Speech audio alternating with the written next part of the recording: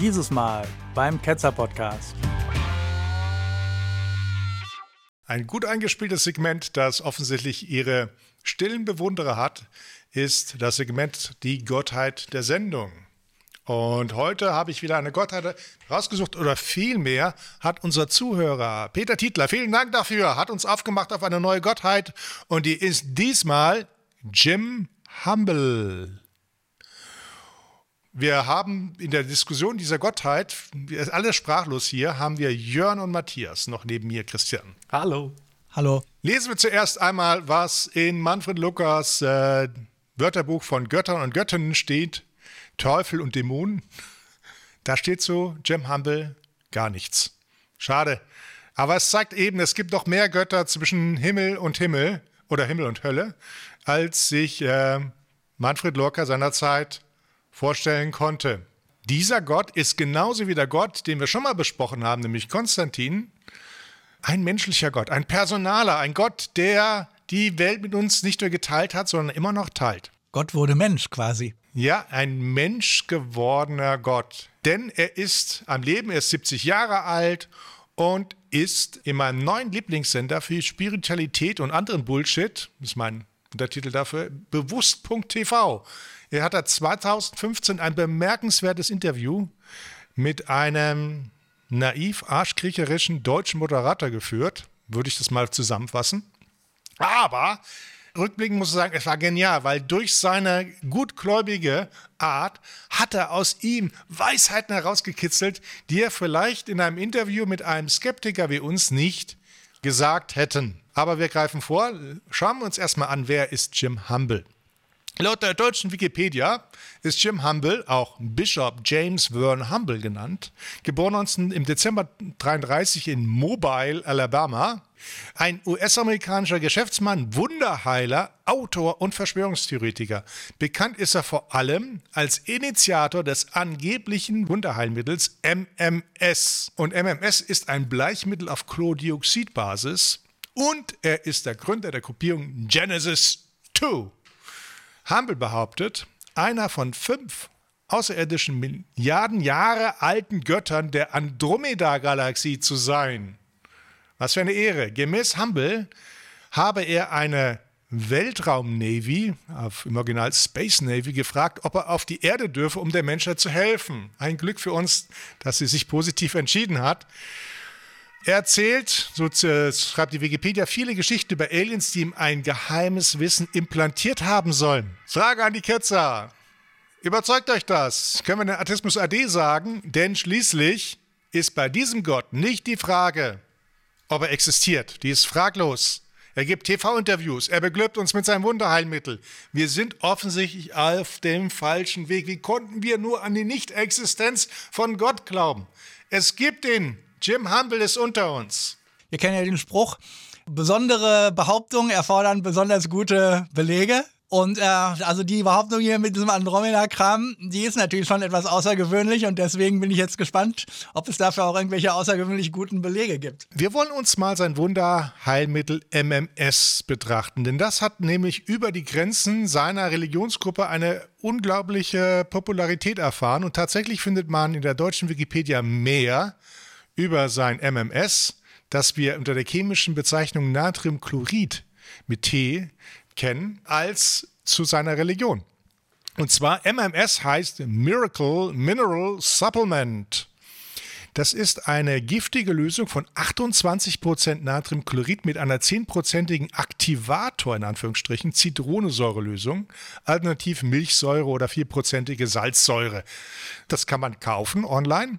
Es wird fälschlicherweise und gefährlicherweise als Wundermittel für verschiedene Anwendungen vertrieben, etwa als Nahrungsergänzungsmittel oder als alternatives Antibiotikum mit vorbeugenden oder geheilenden Wirkungen gegenüber Krankheitserregungen, zum Beispiel Malaria, bis hin zur Behandlung von Krebserkrankungen, AIDS, Autismus und Demenz. Durch Einläufe von MMS sollen Betroffenen von Seilwürmern befreit werden können. Es gibt zwar noch keinen ernstzunehmenden Hinweis aus der Wissenschaft auf die Existenz von Seilwürmern, aber auf der anderen Seite kann man sagen, dass man noch keinen Seilwurm gefunden hat bei jemandem, der mit MMS behandelt worden ist. Und damit können sich die Wissenschaftler die Seilwürmer sonst wohin stecken, also in den Einlauf machen damit. Bei diesen umstrittenen Therapiemethoden wird Natriumchloridlösung verabreicht, in welcher durch Zumischung von Säure das hochreaktive, giftige Chlordioxid freigesetzt wird, das normalerweise zu Desinfektionszwecken oder zum Bleichen verwendet wird. Die Behandlung mit MMS wird als Quacksalberei eingestuft. Mehrere Gesundheitsbehörden haben inzwischen vor MMS gewarnt und teilweise auch konkrete Maßnahmen zum Verbraucherschutz ergriffen. Zum Beispiel in Deutschland Mitte 2010 in Oberbayern die Staatsanwaltschaft gegen einen Arzt, der MMS an seine Patienten verkauft hatte. Er wurde verurteilt und außerdem 2017 zwei Brüder, die MMS und MMS 2, es gibt die zweite Version, mit einem Erlös von knapp 350.000 Euro vertrieben haben zu einer 3-jährigen Haftstrafe. Für die Zuhörer, die dieses Mal ausprobieren wollen, die Einnahme von MMS kann zu erheblichen Problemen führen. Übelkeit, Erbrechen, Durchfall in schweren Fällen, Schädigung der Erythrozyten, das sind so Blutkörperchen, lebensbedrohliche Dehydration und Nierenversagen. Schließlich kam es auch noch zu Todesfällen, weil MMS, aktuelle Sache, als Mittel gegen SARS-CoV-2, also Corona, eingenommen wurde. Und das wurde ja auch schließlich auf berühmten Menschen wie den amerikanischen Präsidenten damals dann propagiert.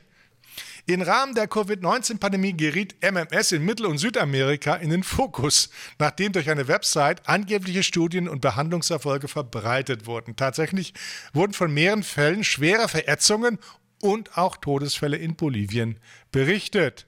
Naja, ist das nicht ein Wunder, dass er dieses Wundermittel anpreist und noch nicht selbst im Knast sitzt?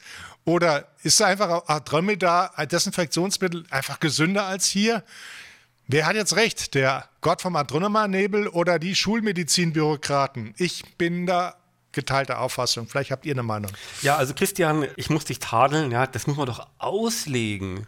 Du kannst es doch nicht wörtlich und dann nur diese eine Interpretation, das ist ja dann sozusagen die Diktatur, eine Alleinstellungs... was wäre denn, wenn er gesagt hätte, also wenn man jetzt fragen würde, hören Sie zu, Herr Hammel, ich bräuchte ein Medikament, das ist gut für Demenz und gut für Durchfall und Erbrechen. Dann hätte er doch das Richtige, ne? Weil tatsächlich kriegst du diese Sachen und Na, Demenz nicht, aber Nierenversagen. ja, das, ne? Haben Sie was für Nierenversagen, ne? Da würde ich dann sagen, es ist nicht gelogen. Was mich faszinierend ist der Erlös von knapp 350.000 Euro. Und das sind ja nur diese komischen Typen da, diese zwei Brüder. Ja. Ne? Und da sind ja sicherlich auch noch mehr unterwegs und er selber auch. Also Wahnsinn, was da umgesetzt wird. Das ist wirklich unglaublich. Ja, aber woher konnte man wissen, dass es Quatsch ist? Ich meine, es hat ein Gott gesagt. Ich kann dem Ganzen durchaus etwas Gutes abgewinnen. Es gibt ja dumme Menschen, die durch ihre Dummheit gefährlich werden. Ne? Ich denke, in den USA kann man das sehen. In den USA kannst du das ja praktisch beobachten. Es gibt Leute, die sind total blöd und die werden dann für politische Ziele eingespannt. Die Leute, die das glauben, sind ja nicht unbedingt auch noch die Leute, die das einnehmen. Es gibt ja Kinder, es gibt Eheleute. Und wenn ich jetzt der Meinung bin, dass ich jetzt hier ein super Heilmittel habe, dann tue ich doch mal was Gutes und gebe ihm das, ja. Und im Gegensatz zur Homöopathie ist ja was drin. Es wirkt also, aber in die falsche Richtung. Und damit gibt es auch jede Menge Kollateralschaden. Insofern ist das nicht nur so, dass es die Dummen trifft, das ist das eine. Und das andere ist ja auch, dass sie nicht nur als Gott vertreibt, sondern, das werden wir auch sehen, als Doktor. Der bezeichnet sich als Doktor und nimmt also diese wissenschaftliche Autorität, um das dann wie ein ganz normaler Quacksalber und Betrüger zu verkaufen. Man könnte vielleicht noch zu seinen Gunsten sagen, dass er vielleicht irre ist oder verrückt. Aber es ist doch immer wieder verblüffend, wie geschäftstüchtig die Verrückten sind. Und die Klugen sind oft deutlich weniger erfolgreich mit klugen Aktionen. Ne? Aber, sprich nur für dich selbst. Ja, aber ich meine, 350.000 mit so einem Versand von so ein bisschen Wasser mit Chlorid-Dingsbums und so weiter, eine Salzlösung und so, ein bisschen Zitronensäure, das ist schon gar nicht so einfach, ne? Also ich meine, du musst mal ausrechnen, wie viele Kunden musst du haben. Ja. Und das kannst du ja auch nicht von deiner Garage aus irgendwie bedienen. Das sind ja richtige Mengen. Ne? Und das ist ja auch schwer alles. Also das ist ja nicht so, dass du da Briefmarken verschickst oder so. Ne? Aber ich will noch auf einen anderen Punkt. Das mit diesem Medikament, in Anführungszeichen, ist das die eine Sache. Aber er sagt ja, er ist einer von 5 außerirdischen Göttern der Andromeda-Galaxie. Und diese Götter sind Milliarden Jahre alt. Mit diesen Milliarden Jahren ist ja nicht die Galaxie gemeint, Christian, ne, sondern die Götter sind gemeint. Ja. Ne? Und das finde ich echt saublöd und ich frage mich, wer sowas glaubt.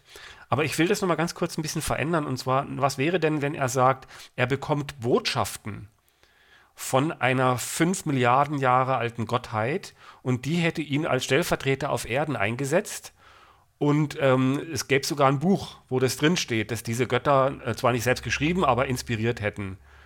Ist das dann genauso bescheuert oder kann man sagen, nö, das ist jetzt, das macht Sinn? Ja, Jörn, das ist mal wieder so ein Beispiel dafür, wenn du mal so verschiedene Gottheiten oder religiöse Thesen gegenüberstellst, dass der christliche Schwachsinn eigentlich nicht zu toppen ist. Eigentlich ist das alles irgendwie plausibler, auch Scientology, weil es doch zumindest hier mehr so diesseitsbezogen ist und auch besser prüfbar. Ja, Jim Humble, den kannst du wahrscheinlich besuchen da und dir so einen Einlauf verpassen lassen da von ihm. Was sehr aufschlussreich ist, es gibt von ihm halt dieses Interview, das auf bewusst.tv ist. Und dort findet man immer noch dieses Interview, das dann auch übersetzt worden ist hier ins Deutsche, weil es ist sehr interessant. Man sieht ihn da reden mit dem entspannter Atmosphäre, mit den Journalisten, der das hier. Und dann haut er einen Klopper nach dem anderen raus und erzählt es so jovial und so weiter, was er alles hat und dass natürlich sie alles vergessen haben und dass sie das Wissen dann wieder implantieren mussten und dann auf die Erde gekommen sind. Und das erzählt er in so einem jovialen, lockeren Stil einfach runter und der Journalist, ja, und was haben wir dann raus? Und dann und das und dass sie uns dann auch diese MMS gegeben haben, dieses Wundermittel dann eben halt, um die ganzen Probleme zu leuchten. Und das erinnert mich eben dran, wie so alte, weise Männer sich so eine Religion aus dem Arsch ziehen. Ne? Also nicht Gegenteil von MMS-Einlauf, weil das einfach dann so zusammengefaselt und schwadroniert und halluziniert wird. Und alles, was in den Kopf kommt an Gedanken und was das für Vorstellungen hat, das kommt dann raus. Und dann hat man auf der anderen Seite einen, der da nicht sagt, Moment mal, Opi, hast du denn deine Medikamente genommen heute? Ja, warst du denn schon auf dem Topf? Oder kommt die Scheiße jetzt oben raus anstatt unten, ne? Nein, wir haben ja jemanden, der das quasi aufnimmt. Und dann gibt es wirklich Leute, die das glauben. Aber wieso glaubt das jemand? Das ist eigentlich das Unglaubliche, ist, dass jemand glaubt. Nicht der Fall, dass er das sagt, denn Verrückte gibt es überall. Aber diese Fähigkeit von Leuten zu glauben und dann auch Gift einzunehmen, anders kann man das ja nicht bezeichnen, das ist etwas, was die Menschheit vielleicht gegenüber anderen Tierarten besonders auszeichnet. Aber da würde ich jetzt entgegenhalten, das ist doch genau, wie wir gerade schon gesagt haben, das ist doch auch nicht bekloppter als das Christentum. Ne, wo der Gott sich selbst in Form seines eigenen Sohns zu Tode quälen muss, um irgendwie so einen Fluch zu beseitigen, den er selber verhängt hat. Bekloppter geht es doch nicht mehr. Und das ist ja auch meine Sorge, dass wenn dieser Bullshit von einer Seite, nämlich hier dem Christentum propagiert wird, dass da praktisch der Boden für bereitet wird, dass die Leute allen möglichen Bullshit glauben. Und da darf ich schon mal etwas vorgreifen. Ich schneide momentan einen Vortrag von Freund des Hauses, Dr. Andreas Edmüller, da weist er auf sein Verschwörungsbuch hin, den 2. Band. Und die Frage ist natürlich, was kann man gegen so Verschwörungen tun? Und da spricht er von einem Fach Rational Denken, Entscheiden und Handeln, RDEH. Und er meint, man sollte also jetzt nicht nur, sagen wir mal, anstelle von Religionsunterricht Ethikunterricht anbieten, sondern tatsächlich rational denken, entscheiden und handeln. Und da kann ich also nur beistimmen, denn das lernen die Leute ja nicht in der Schule. Du lernst ja im Religionsunterricht, dass einfache Behauptungen und jeder Schwachsinn irgendwie, dass du das für bare Münze nehmen kannst. Das ist auch ein Anliegen von mir, dass die Leute lernen müssen in der Schule rational zu denken und zu handeln. Wir haben zwar Religionsfreiheit, aber ich meine nicht, dass es dem Staat verwehrt ist, erkennbaren Unsinn als Unsinn zu bezeichnen und die Leute darauf zu trainieren, dass sie Fehlschlüsse erkennen. Ja, und man kann sich fragen, wieso klappt es nicht? Ne? Woran liegt das, dass die diese simplen geistigen Handwerkswerkzeuge nicht haben? Und ich finde, man sieht es eigentlich bei den ganzen großen Religionen, dass sie profitieren von einer Isolierung. Das sieht man aber auch bei so Communities wie cut.net oder in so Verschwörungsgrüppchen, dass die sich halt in so abgeschlossenen Blasen bewegen, die kriegen auch nicht mehr mit, was an Gegenrede vorgebracht wird oder wo der Stand der Wissenschaft ist, dann ist es so Facebook-Gruppen und so weiter. Also diese Isolierung ist die Hauptzutat der großen Religionen und das funktioniert natürlich ja auch im kleineren Maßstab. Und damit es funktioniert, damit es nicht irgendwann auffliegt, braucht es ein geschlossenes Weltbild. Das muss Antworten bereithalten auf offensichtliche Fragen. Warum ist es so? Kommst du wirklich aus dem Weltall? Und so weiter und so fort. Dass es möglichst keine Widersprüche gibt. Und da, wo Widersprüche nicht vermieden werden können, da ist es dann eben ein Geheimnis oder eine Prüfung oder das darf der Mensch nicht wissen oder es wird später offenbart und so weiter. Aber das führt alles dazu, dass dieses geschlossene Weltbild geschlossen bleibt und nicht aufgebrochen wird. Und deswegen würde ich auch im Grunde in dieses Horn blasen, dass die dümmsten Religionen uns vor Augen führen, wie dumm die großen Religionen wirklich sind. Es sind überall die gleichen Zutaten. Schwachsinn zu ordnen hinsichtlich der Schwachsinnigkeit ist schwierig. Es ist immer eine Frage der subjektiven Objekt. Kann man Schwachsinn nicht nur subjektiv sortieren, sondern muss es vielleicht objektiv sein? Ich glaube nicht. Ich glaube, jeder hat eine andere Skala und andere Blickwinkel auf Schwachsinn. Wir brauchen eine Admiralskala für Schwachsinn. Ja, auf alle Fälle muss das wissenschaftlich untersucht werden. Es braucht Bullshit, Studiengänge und Schwachsinnskurse, um einfach mal die Idiotie nach unten hin auszugründeln. Und in diesem Zusammenhang in die Geschichte des Schwachsinnes kommen wir hier zu einem Unterkapitel. Woher hat Herr Humble nur diese Ideen? Na, auf welchen Mist ist sein Mist gewachsen? Nun, Herr Humble war 25 Jahre lang Mitglied der Scientology. Und zwar von 56 bis 81. 2010 kam er auf die Idee, die Sekte Genesis 2, Church of Health and Healing, die zweite Schöpfung, Kirche für Gesundheit und Heilung zu gründen und bezeichnet sich seitdem als Erzbischof James Vern Humble. Es ist viel einfacher, Erzbischof zu werden von einer Kirche, die man gerade gegründet haben. Hier eine Notiz für alle anderen Priester. Ne? Dieser komplizierte Weg durch Theologiestudium und so weiter kann man abkürzen. Genesis bietet den Kauf von Pseudotiteln an. Für einen bestimmten Geldbetrag soll jeder im Zusammenhang mit einem MMS-Kurs, ein sogenannter Minister of Health werden, Gesundheitsminister, also als ob das ein positiver Begriff wäre, und anschließend hinter seinem Namen ein MH, also Minister of Health, also Gesundheitsminister, setzen dürfen. Die Mitglieder von Genesis sollten zusätzlich vor ihrem Namen ein Ref anfügen dürfen. Referent, ja, also Gesundheitsminister und Priester in einem. Wer nach einem MMS-Kurs einige Tage lang die Menschen der dritten Welt mit Produkten von Genesis behandelt, dürfte angeblich auch ein Doktor davor schreiben, ein Doktortitel vor dem Namen Doctor of MMS. Vor dem Namen oder hinter dem Namen. Und damit spannen wir den Bogen zurück zu der 8. Dynamik, die wir hier auch schon hatten. Das war der Gott der Scientology. Und es zeigt sich, dass dieser moderne Gott, der Geist von Ron Hubbard, hier weiterlebt.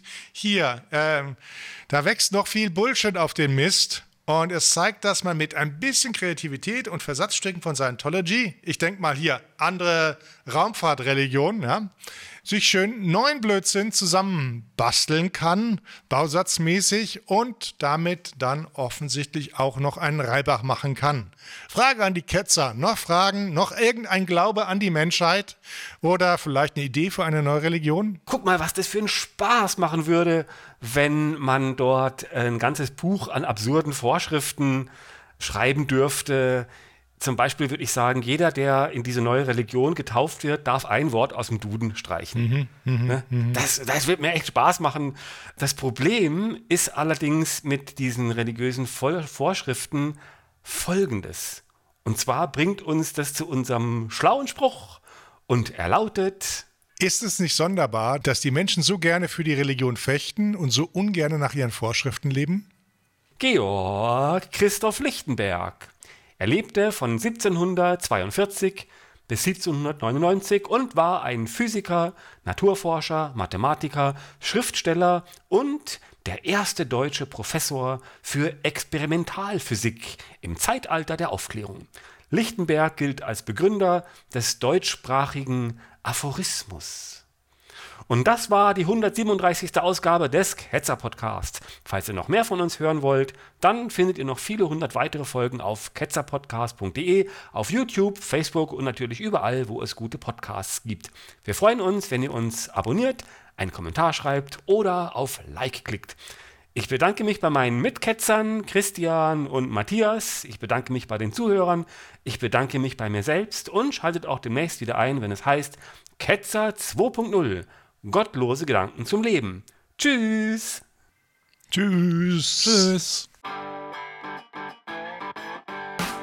Liebe Zuhörerinnen und Zuhörer, wir haben diesen Podcast wieder in mehrere Segmente aufgeteilt. Schaltet deshalb auch beim nächsten Mal wieder ein, wenn es heißt Ketzer 2.0. Gottlose Gedanken zum Leben.